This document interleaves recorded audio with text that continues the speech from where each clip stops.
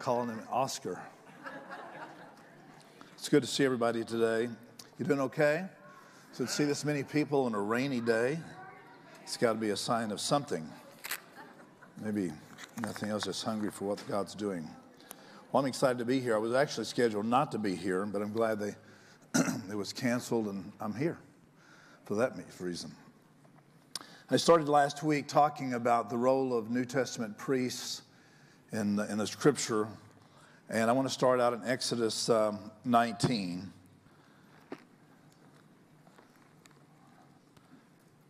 And the Bible talks about the places of first mention. It's very important. It means that there's something, you should take note of that, will set up a precedent for what's going to happen from then on.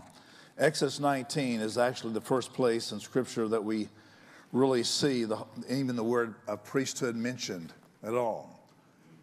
In fact, it was God's desire to, when they came out of Egypt, or when he brought them to Mount Sinai, that's what he told Moses. He said, I want this people to be a people for me. It was never really God's intention for them to be set up this old priesthood in the very beginning. He wanted the people to meet with him. So when they came to the mountain, they saw it catching on fire and quaking and shaking and all of that. They said, Moses, you go up and hear God for us. They didn't deny that it was God. They saw the miracles all the way through coming out of Egypt, crossing the Red Sea, saw the miracles in the wilderness. And so they did not deny that God was there, but it was a God that they didn't want to approach. And so Moses, you go up and hear from God. And so that began a priesthood that would set up an intermediary between God and man. So when we find out in Scripture, when God says something, it's prophetically, meaning that he's going to move towards something else. So what did God prophesy on Mount Sinai that certainly didn't look like it at the time, but we stepped into that role for this day? Pick it up in Exodus 19, verse 5. Now, therefore, if you will indeed obey my voice, God's given him some instructions. This is Mount Sinai telling Moses, if you will indeed obey my voice and keep my covenant, then you shall be a special treasure for me alone. Now, that's important because we're going to see it happening more and more in the last days. God is speaking to the people of Israel. They were Hebrews at the time. They later became a nation of Israel. That you are going to be a special treasure. They were the only ones that God gave the covenant of circumcision to. So there's something about the nation of Israel that was setting up. It's a prophetic time clock. It's a prophetic destination. If you want to see how things are going to end up, pay attention to Israel. It's the apple of God's eye. So God's telling him right here that you will be a special people for me if you obey my voice. Twice that Israel lost their nation and came back. 2 times that they were overtaken, other nations came in and conquered them and rose again.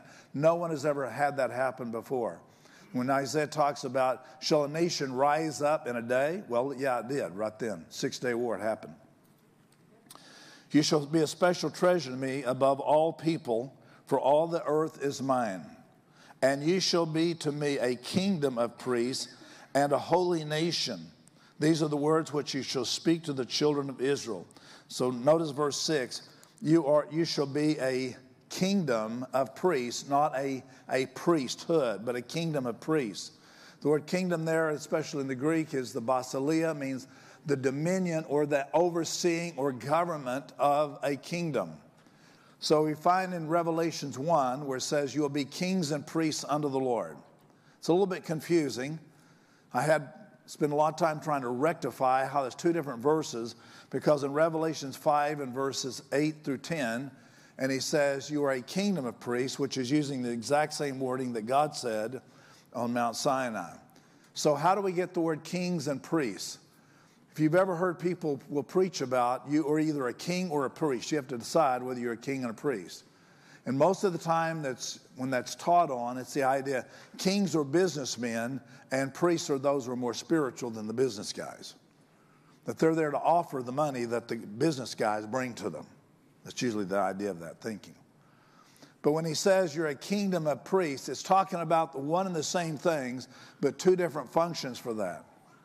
Because Jesus, when he prayed in Matthew 6, let it be done on earth as it is in heaven, he wasn't making a distinction there. He said, let heaven come to earth So the authority that's in heaven is operating on earth. So when he says you'll be kings and priests, kings would be the ones to enforce all of the dictates and all of the governing of another king or kingdom. They were there to oversee the kingdom. So kings operate here on earth to enforce the victory that the Word of God says to us. But priests are those who minister to the Lord or take offerings and gifts that minister before the Lord for other people, but are also ministering to the Lord. So it's not about either or, you are one and the same. That when you minister unto the Lord and you're worshiping the Lord, you're operating as a priest. When you start enforcing what the Word of God says by declaring, as we heard this morning, by your stripes we're healed, that is operating as a king. Amen. Your kingdom of God, Matthew 11, suffers violence. The experience word biazo means to crowd out. So he's saying when you operate as a king, you're crowding out or pushing back the onslaught of the enemy because you're enforcing and you have the strength and have the wherewithal to set a boundary around your life. And what I want us to look into this morning is that in the Old Testament, they prayed very defensively. And most of our prayers that we prayed was, Lord, keep me from harm, protect me from the evil one, let not my enemies, overtake me. But I want us to see operating in a New Testament role that we're operating not from a defensive position, but from an offensive position. What I mean by offensive doesn't mean you should go out and offend people. That's not what I'm talking about. Some people have that a natural gift, but I'm not talking about that kind of offensiveness. If you're that way, we can pray that off of you as well. But being offensive, it means that I'm enforcing what the Lord God has already said, declared from heaven. As Diane has mentioned, the tribunal, which means, it's the right to legislate or to declare something finished or done, completed. It's like a judge legislating. The judge doesn't make the laws, he just carries out, makes sure the laws are carried out. So we're not making the laws, we're not making the decrees. They've already been made in heaven, so we're enforcing it on earth. For a lot of us, we operate so defensively that we're praying, God, just keep me from falling, keep me from stumbling, keep me from going broke, keep me from somebody doing something else to me. And we never agree and look at the fact is that he wants us to be aggressive and to take back not only what the enemy's stolen, but to take back ground for the kingdom of God. So we are a kingdom of priests and kings unto the Lord. So when we're ministering unto the Lord, we're operating as a priest. And I just want to suggest to you as well that there's all kinds of offerings. Don't want to have time to get into it really well, too deep. But one of the offerings that you can offer the Lord, probably hadn't thought of it too much, is your own pain. Instead of losing your sorrow and bemoaning over it, making it as an offering before the Lord. Think about it. When we suffer with him, we reign with him. To reign means I'm ruling with him. But sometimes when people are suffering, they complain about it and say, why me? Why now? How come this happens to me? But when you turn something from a pain to an offering or a loss, then you present it before the Lord and it becomes the altar of saying, God, I'll live out my life however it was. If I make my bed in hell, you're going to be there. You haven't changed your mind. You haven't altered how you feel because I don't feel well. You haven't changed and altered how you feel. So when I make it as an offering to the Lord, it totally takes it out of the enemy's camp. He totally takes it from rubbing it in our faces. Where's your God now? Well, I'll just make it as an offering for the Lord. Jesus became the offering that destroyed the works of the devil. Through all of his pain and all of his suffering, God took it as an offering before him and brought it into the heavenly and the holy place. Does God give us suffering? I don't believe. Does God make us suffer? I don't believe so. But we sure can use it as an offering. Just like, the fact is God financially blesses us, and we use that as an offering back to him. And so by whatever our lives are experiencing, we can offer it back unto the Lord in whatever way that comes out of that. Turn with me to Matthew, the 16th chapter. I want to camp here for just a little bit. You'll put that graphic up or video up. That's not a video. That picture up, I would appreciate it. Matthew 16:18 is, most of us have heard it many, many times. You see that? You know what you're looking at? At Caesarea Philippi. All of those, you can't see it really well, but down at the bottom were pagan temples built into the sides of the rock, on other sides as well, or temples built into the side of the rock. This is the most perverted place on the planet. It was there that they worshiped the god of Pan. Pan was a sex god who was excessive and with just perversion, completely perversion. This is where Jesus began to unveil himself to his disciples. And so in Matthew, the 16th chapter, when he says to Peter, "Who do men say that I am?" in verse 18, "And I say unto you that you are Peter," when Peter said to him, "You are the Christ, the Son of the living God, I will say to you that you are Peter, and upon this rock," this is the very place that Jesus was talking about. Notice that if you can see there to the left, that's the cave. That cave is called the gates of hell. It is thought to believe, and that scholars, it's not debated much, is that's where that the Elohim fallen demons entered earth at that point. It was forbidden by all of the rabbis and priests of that day that they were not to go near there. It was twice a year they had big festivals there and perverted, worshiping the Pan god and doing all kinds of perverted things there. So Jesus takes his disciples on a field trip, and he shows up at the very site that other rabbis and other teachers saying, we're not going to go there. And he shows up with there, and they must be thinking, "You're crazy." Because it totally is against of all the other teaching that I'm hearing. So when they show up there, Jesus starts unveiling himself for the very first time who he really is. And he starts doing it by questions. "Who do men say that I am?" Peter's the first one to say that, "Christ, the Son of the living God." And out of that, he begins to say, "And you're Peter, Petros." Now, sadly, the Catholic Church believes that they believe Peter was the rock he was talking about. No, they're at Caesarea Philippi. If you've ever been there, you've seen this.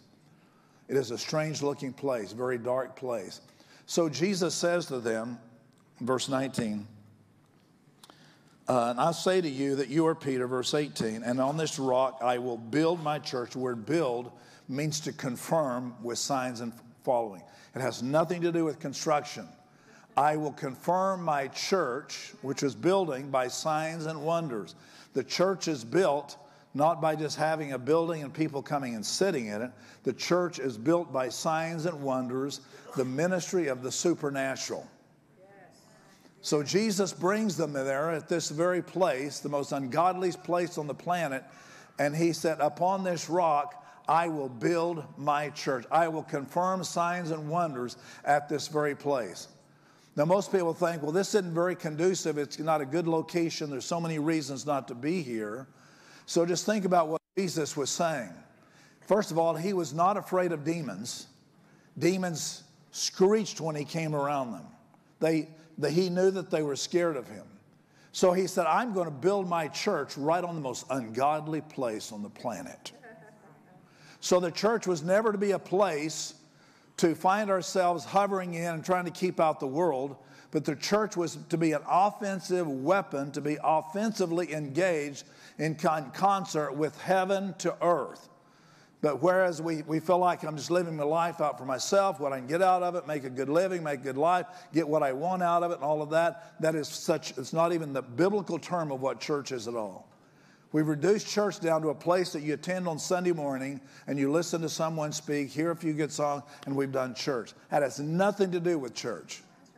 When he uses the word ecclesia, talking about "I will govern from heaven to earth with signs and wonders following," so much so that the very place of hell and perversion and all can't even withstand what's happening there.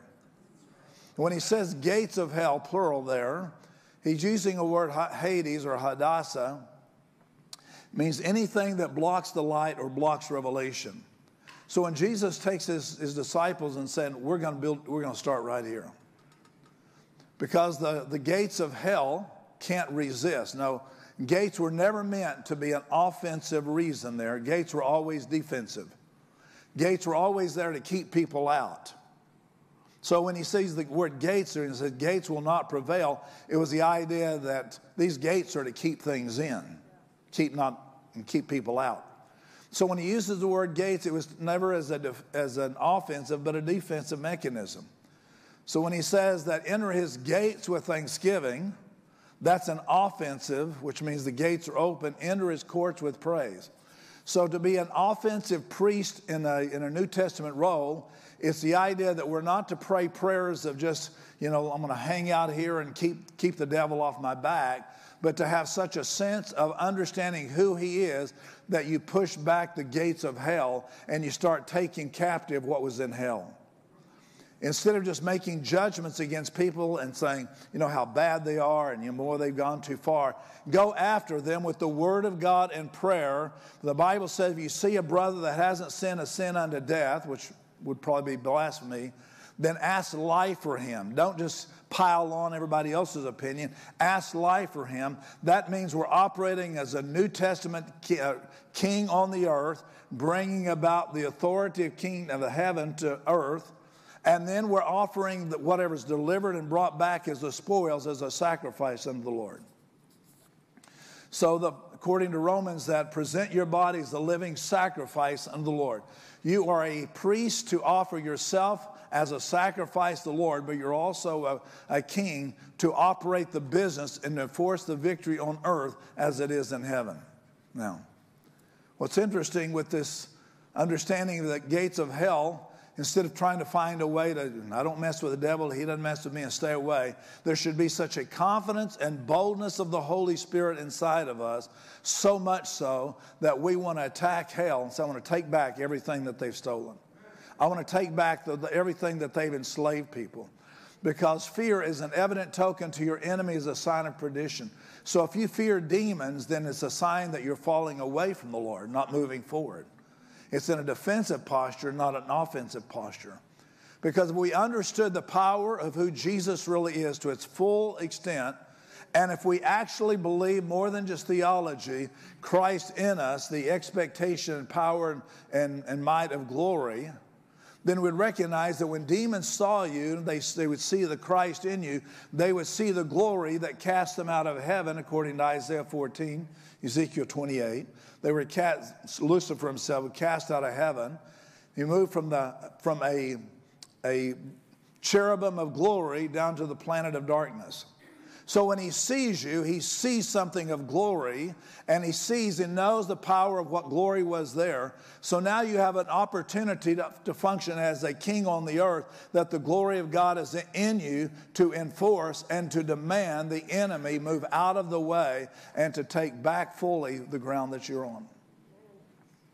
You have any loved ones or friends, family, people that you know is not right with God? And so instead of just saying, well, it's their choice, and let them be whatever they're going to be, and let them. If they want to go to hell, let them go to hell. But the Bible says in 2 Corinthians 4, the God of this world, little g, God of this world, the Elohim, fallen demons, has blinded their eyes that they cannot see the hope or the expectation of who He is. So we, by being offensive weaponry, we go after that and start pulling down those blinders and demanding that enemy has to lose that. Because we're not coming up with our own edict on that. It's already said that for this very purpose, the Son of God was manifested, 1 John 3:8, to destroy the works of the devil. So we've been sent and under mandate to go after and destroy the works of the devil. So when Jesus says, I'll build my church right in front of the gates of hell, the most perverted places on the earth, and I give you the right and the authority to enforce on the heaven what I've already said in my kingdom.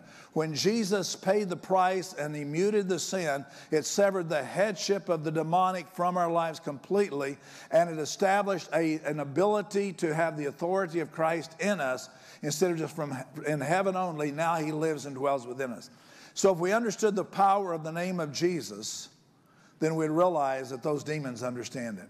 We understand it theologically, but how many really knows what that name is? Just think for a moment.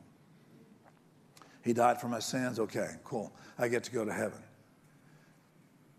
Everything that Jesus did backs up His name for what He is. So everything that he destroyed means that we now have the right to have that same spirit of destruction inside of us, to destroy the works of the devil. If we understood that in a full sense of way, then we wouldn't be backing away and just trying to find a way. I don't bother them. I want to live my life out peaceably. I want to live it in such a way I don't want to make any waves. What a really sad part of life it is to live defensively. I've narrowed my sphere. I've narrowed my life to where I'm afraid of everything, afraid of everybody, and now I'm just to the point of have captured inside of my own life. Instead of stepping out of that and with confidence and boldness, I'm going to destroy everything that impedes what God's called me to do and into. So the role of the New Testament priest is not just simply, to make prayers, but it's to pray even offensively. 1 Peter 2 and verse 9, it says that he really declares this of himself, that we are royal priesthood, chosen generation. A generation's been chosen for such a time as this. Chosen generation, royal priesthood. Royal means we come from a lineage of bloodline. That's what royal is. We've heard all the stories of the royals in England. So he said, you come from a bloodline, your generation, you're not the bloodline of your earthly father. Because he said, you are not born again with corruptible seed, but with incorruptible seed, which is the word of God. So with that, if you've been born again, you know that you've been born again. You were born again because of the word of God, and through the blood of Jesus, you now have something inside of you that's incorruptible. So when you face anything that's dark, demonic, instead of backing down, knowing that you have incorruptible word inside of you, and the devil is so nervous about you knowing the word, not just quoting it as a Google, but declaring it as it is done, completed as in me. It's done. I believe it so heartily, and the devil knows whether you know or not. Here's the rest of it. Your holy nation, his own special people. Does it sound very familiar? Just what he said there on Exodus 19, the Mount Sinai covenant. You are a special people, that you may proclaim the praises of him who called you out of darkness into his marvelous light. There again, that's the priesthood declaring the praises, offering it before the Lord, called us out of darkness into light. So our priesthood functions and operates at the altar of the Lord, which is really out of our heart nowadays, ministering unto the Lord with thanksgiving and worship, and we're honoring the Lord, and with that he gives us back his royalty. He gives us back the royalty of the priest or the kingly anointing, so we can function here on earth and carry out the word of God fully at that point. All right. There's some, in Psalms 35, I want to look at some offensive prayers.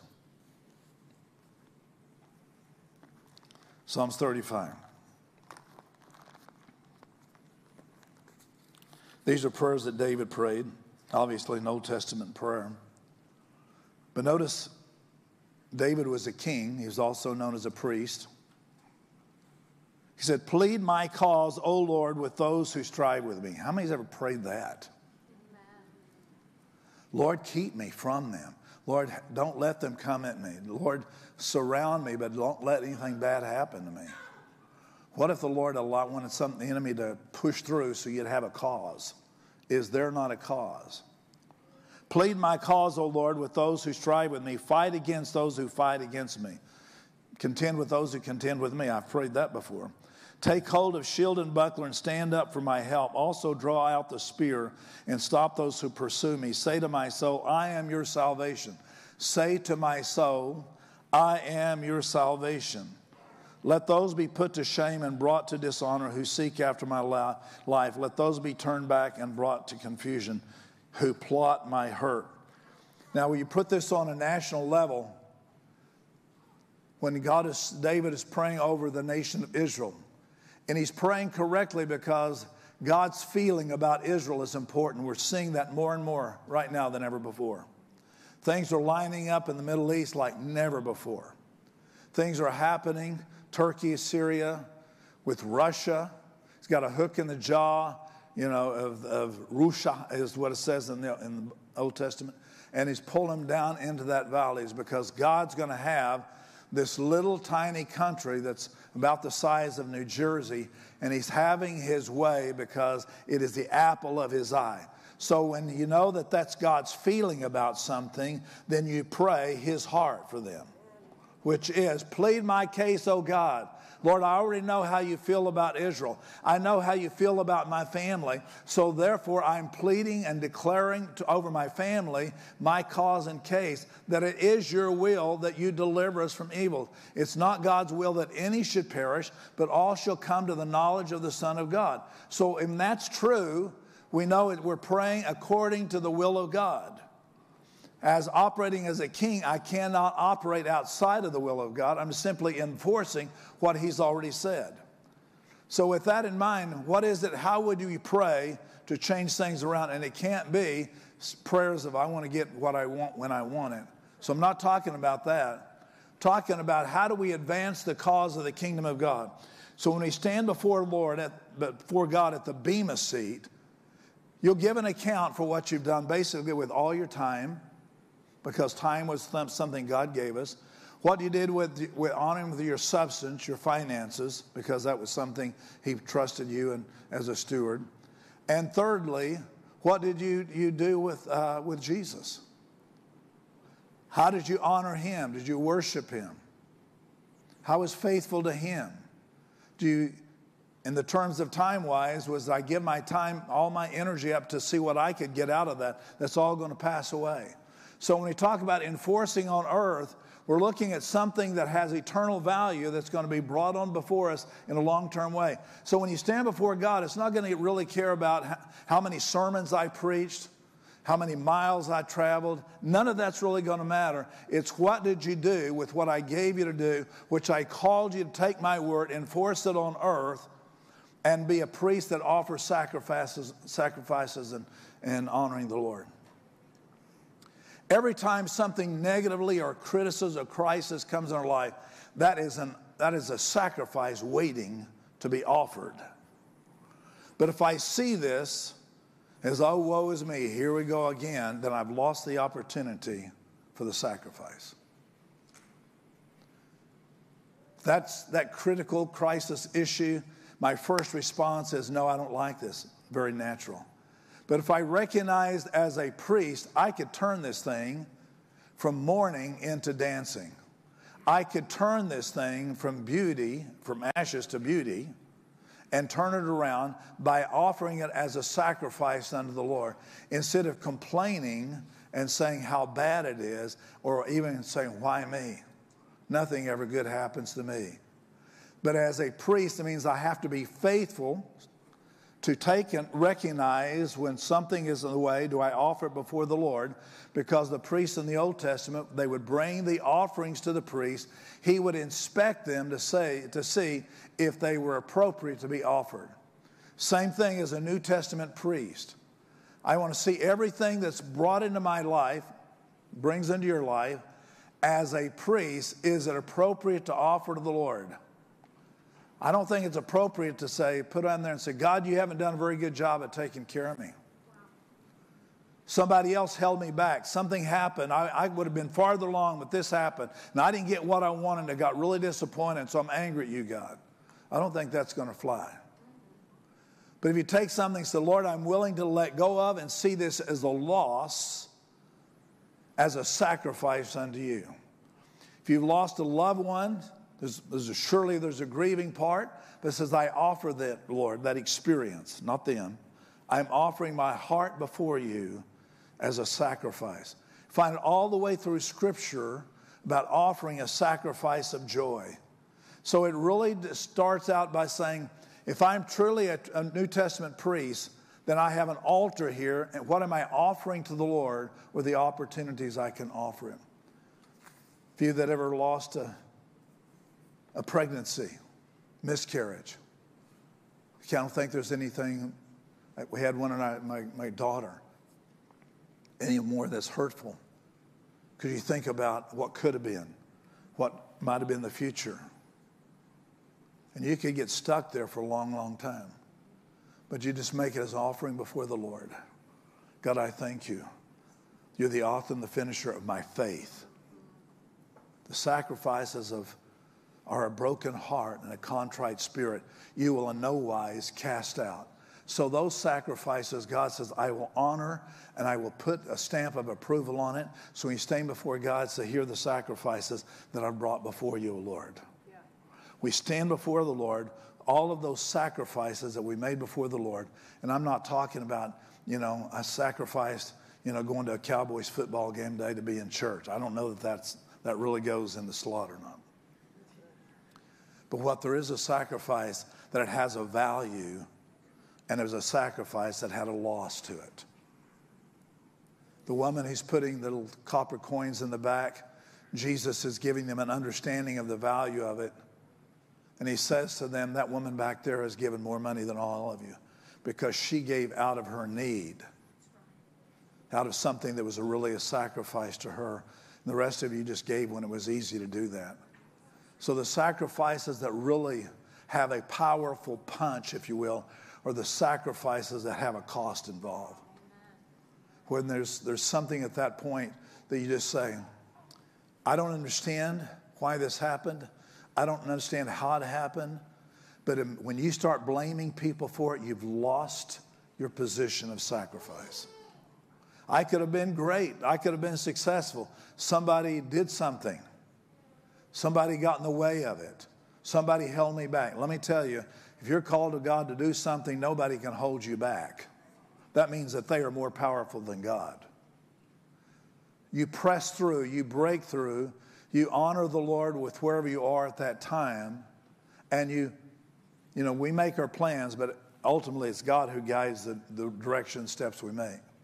It's about trusting the Lord. Okay. So when we're operating as a New Testament king on the earth, there are verses of Scripture that God will give you that you should have a journal of these that's offensive weapon against the gates of hell. And against the gates of hell doesn't mean hell's trying to break into your house. It means you're trying to break in hell. Whatever the resistance is, whatever that's holding you back, whether that's healing, whether that's financial, whether that's family members, whatever the breakthrough is, we need a huge breakthrough for our nation. We're fighting for the soul of our nation. And right now, whatever the America does towards Israel and how we respond to Israel, we pay the price for it one way or the other. So goes Israel, so goes the rest of the world. God used this tiny little nation to make that up. So when you come right down to it, it's not about making idle prayers and just saying whatever your opinion is. It's about coming down to this one point of saying, I'm standing on what the Word of God says. I'm enforcing it on earth because, God, you said, and this is your word. Then your faith is not what you just said, as we believe, so thus we speak. But the next part of that is we live our life out of that. Faith is not what we believe in. Faith is what we do. So out of that is the next step is where do we move from here? Begin to live it out fully so that the words and declarations of my heart, let the words of my mouth, meditation of my heart be acceptable in your sight, O Lord. It's living it out in a full demonstrative way. That means you're enforcing it, you're pushing back the gates of hell and receiving what you need to do. The power of life and death is definitely in the tongue. The gates of hell is the gates of death. The power in life and death is in the tongue. Then that means if I'm agreeing and saying things that are very against the body of Christ, then the fact is, then I've just aligned myself with death. Heard someone say just recently, that church is ghetto. You've just aligned yourself with the gates of hell. Because Jesus died for the church, and you just mocked what Jesus said about his church. You are in opposition to him. Whatever as we say of him, as you've done it to these, done it to the least of them, you've done it to him. We don't realize that our words have reasonings, our words have might and power, and we're saying and doing things that opens up the gates of hell towards us, and he's resisting us we'll never get past that moment. Stand with me, would please.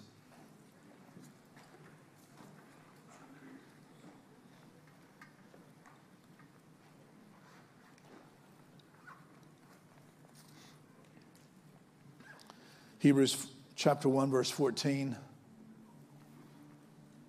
Speaking of angels, are they not all ministering spirits sent to minister in behalf of the heirs of salvation?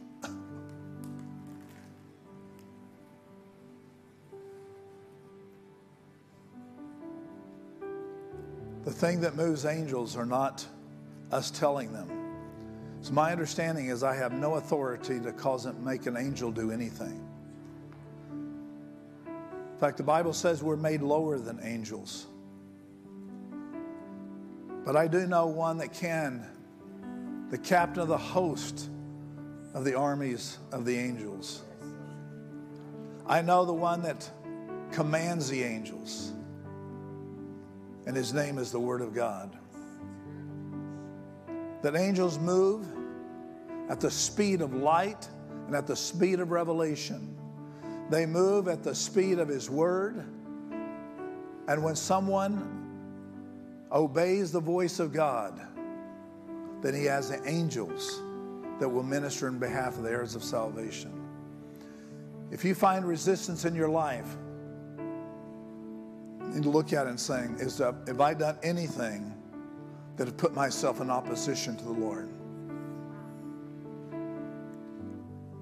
Back to Matthew 16, Jesus says to Peter, I give you the keys of the kingdom of God. Keys meaning simply is the right to go anywhere you want to. Open doors, shut doors, whatever it is. When you have keys, that means you have places of authority. I have, on my phone, I can open any door. I have keys to open any door in this building, open every door outside, indoor, out that. Because I have authority. Some of you have keys that will open part doors, but not all doors. To the level that you are willing to obey the voice of God and become a living sacrifice unto Him and be a priest unto the Lord is to the level that you have keys. Or how many keys you have. Quit that.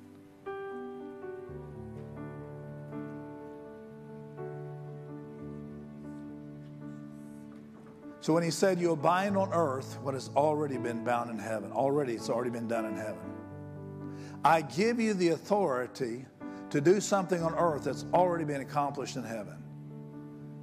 Whatever you loose on earth is already loosed in heaven. There's some things that just doesn't only need binding, but we need loosing.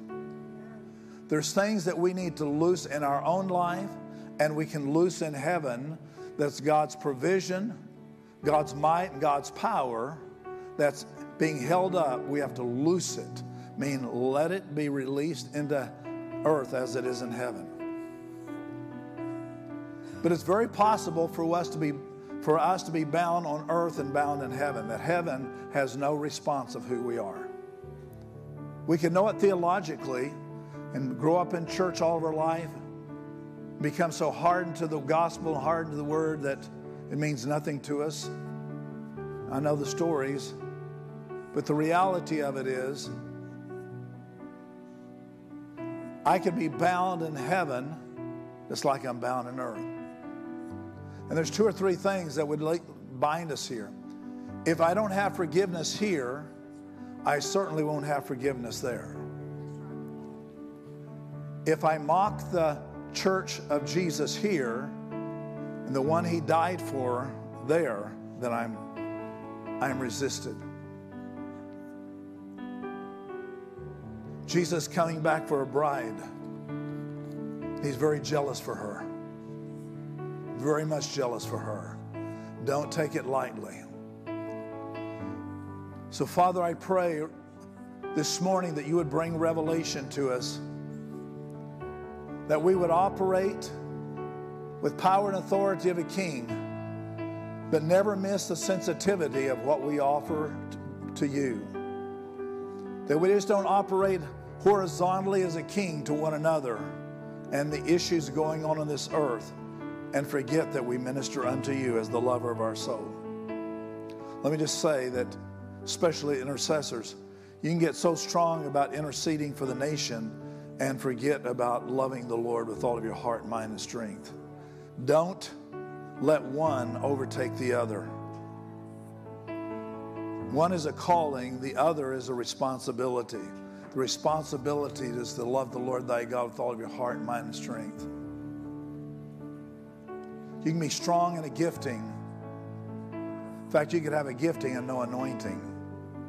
Because we learn how to do giftings. We learn how to do ministry. But the anointing is on the inside of us. It's that prompting, that conviction, the fear of God on the inside of us that causes us to be so strongly moved, so strongly, so in depth moved inside of us that I don't want to offend you, God, in any way. So, Father, I pray over every person that we would become a priest unto our God, first and foremost. We'd offer you the gifts of sacrifice, of praise.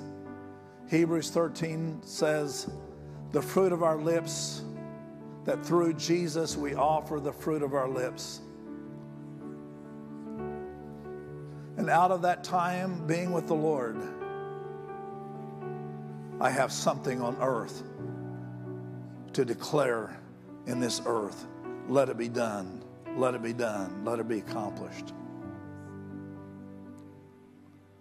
Help us not to be so earthly minded, God, that we forget about that there's a kingdom that has no end and a king of all kings, that we worship you and love you and bless your name. I want a ministry team to just come right now.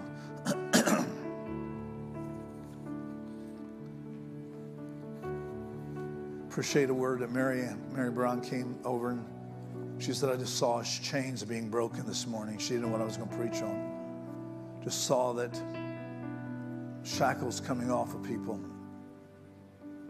I tell you, one of the chains that we're not even aware of sometimes there, I just don't get it. I just don't get it. It means your mind is locked up. It just doesn't make sense to me. Yeah, it doesn't. It won't. Until your heart begins to receive all that the Lord has, your mind won't get it. When your mind says it has to make sense for me to release my heart to the Lord, which means totally surrendering spirit, soul, and body, then we won't get it. So I'll make that offer to you. If you're here this morning, you've never allowed Jesus to become the Lord of your life, there's people here be able to pray for you. I never want to take it for granted that everybody here is a born-again believer. You might be a believer but never been born again. So he wants to make this offer to you. Not only as the building of God, but we are the house of God, offering gifts and sacrifice unto the Lord. Just allow the Holy Spirit to take everything that's been a burden to you and now becomes an offering to him, casting your care upon him, for he cares for you. Father, we just release this morning into your hands. We thank you for the glory and the honor and the praise. And we bless you and call upon your name, oh God, to fulfill your purposes. In Jesus' name, amen. All right, go ahead and step out and let people's here to minister to you. Today, there's going to be a releasing of heavy stuff being broken right now. Trusting him for everything. Believing God to solve the issues. There's answers and solutions. You don't have to figure this out on your own. God is willing to deliver and set free from every area of life. If you need to go, the Lord bless you, keep you, make his face shine upon you. May the Lord be gracious to you and give you peace. Have a great week. And the ladies will be here tomorrow night. Bye-bye.